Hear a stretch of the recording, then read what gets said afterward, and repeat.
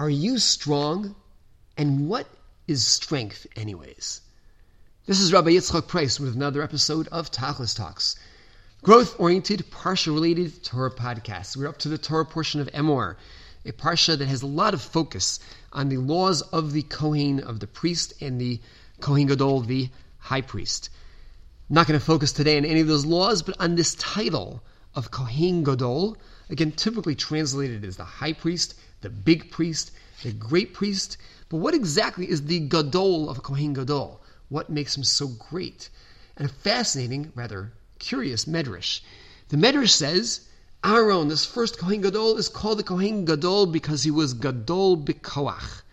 It lists other attributes as well, but I want to focus on this one. It describes that he's great in strength.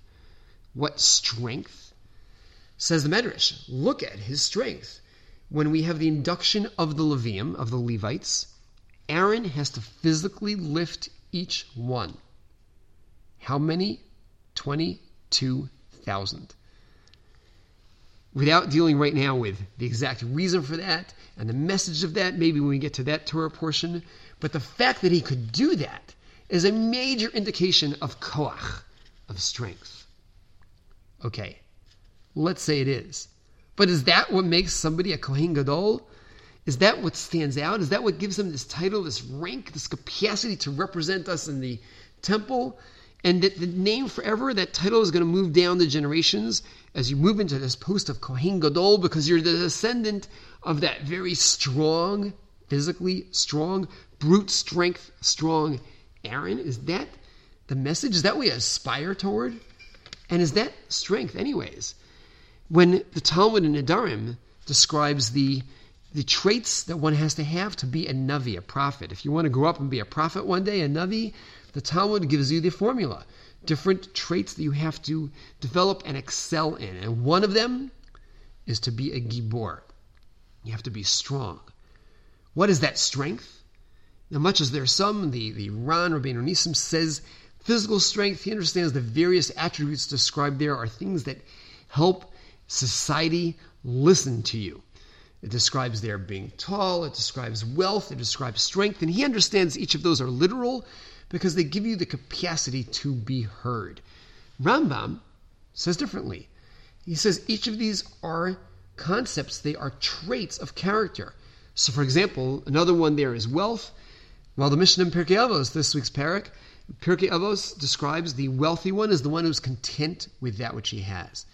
And strength, says the Rambam, again, described from the Mishnah, who is strong, Ezehu Gibor, who is the strong one, the one who is kovesh es yitzro, conquers his inclinations. Willpower, self-control. That doesn't sound like brute strength. But asks the Kesef Mishnah, one of the commentaries printed on the Rambam, wait a minute. That very piece of Talmud that talks about the strength necessary to be the prophet proves it from Moshe, from Moses, who displayed strength when he lifted each of the beams of the Mishkan into place. The beams were tall, they were heavy, and Moshe lifted one after another into place. That's a strength, and therefore we know that that's one of the traits necessary to be like Moshe, to be a prophet. Ask the Kesef Mishnah, wait a minute, Rambam, you're telling me it's strength of character, it's this notion of conquering your inclinations. It sounds like the Talmud is addressing physical strength. Well, back to the question, do we appreciate physical strength? Is that something that we are lauding and aspiring toward, and that we're requiring of our Navi, of our prophet, requiring of our Kohen Gadol? Or is there perhaps another message here? In his major work, Sichos Musar, Rav Chaim Shmulevitz, famed Rosh Hashiva of the Mir Yeshiva, who oversaw their move during the Holocaust to Kobe, Japan, and to Shanghai, and the maintenance of the yeshiva there in Shanghai. Phenomenal scholar who was maintaining his very intense scholarship during those very difficult treks. In his work, Sichos Musar, he describes the difference between the strong one and the weak one, and what is strength, and when is it a necessary attribute, and how do we use it in the following way. He describes the verse in Mishlei, in Proverbs, where King Solomon describes passing the field of the lazy one. I had a podcast a few weeks ago on laziness. This will kind of complement that one. But and actually I should comment, that was one of the podcasts that had the most responses, thankfully all positive, of any recent podcast. And please do keep sending responses to us, comments, questions, and issues you'd like us to address, or criticisms at tachliscoaching@gmail.com. But back to our story over here. King Solomon describes passing the field of the lazy one. And it's looking like a field of the lazy one. The weeds are taking over. The plants are being stifled. It's getting destroyed. And, those of you who appreciate keeping your lawns looking nice, and, what happens if you take off a few Sundays, you haven't dedicated the right time, you skipped one season, you have a little backyard garden, what's happening if you don't tend to it? Well, in those days, it wasn't just an issue of getting a few more cherry tomatoes or having the flowers look nicer.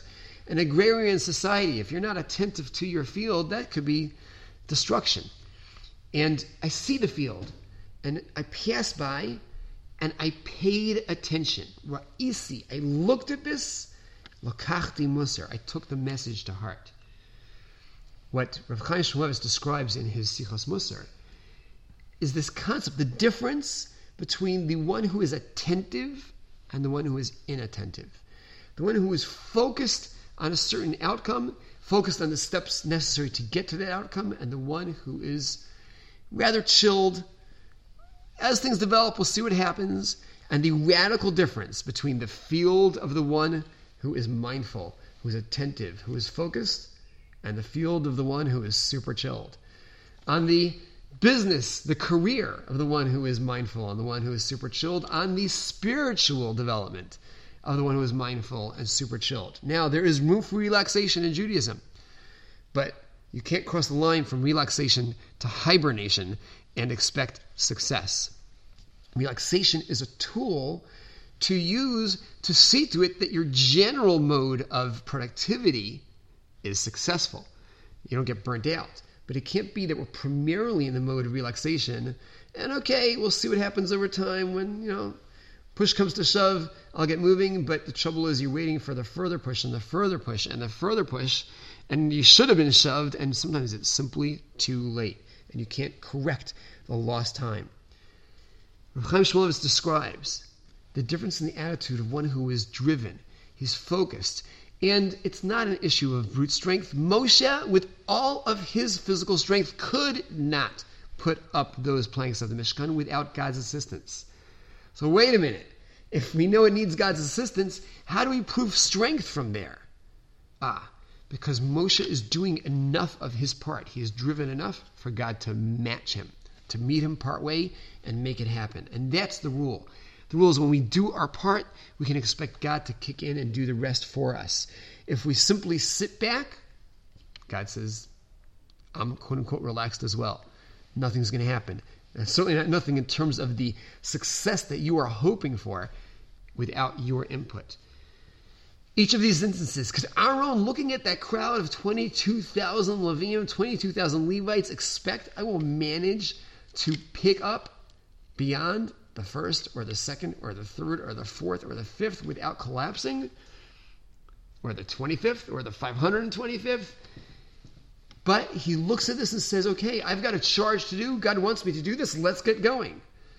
I'm as enthused as I start this as if it seemed like an easy task, because I know that ultimately God is there for me, but I'm driven to make it happen if that's what God is demanding of me.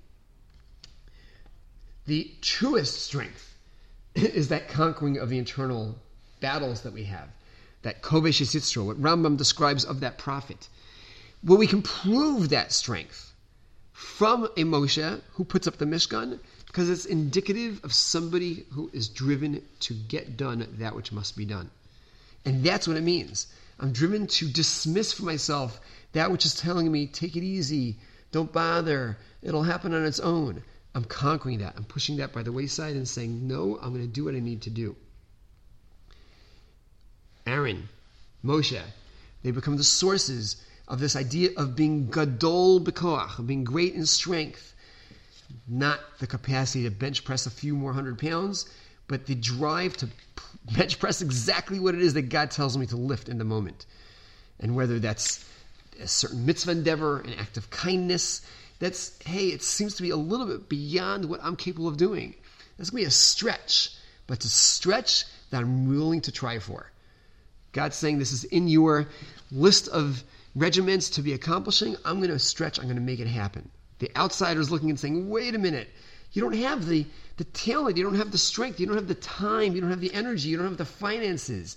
And we look back and say, but I've got the drive. That's that gevura. That's that strength.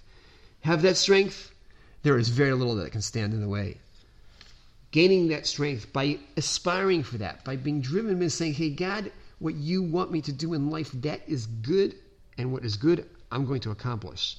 That makes us gadol.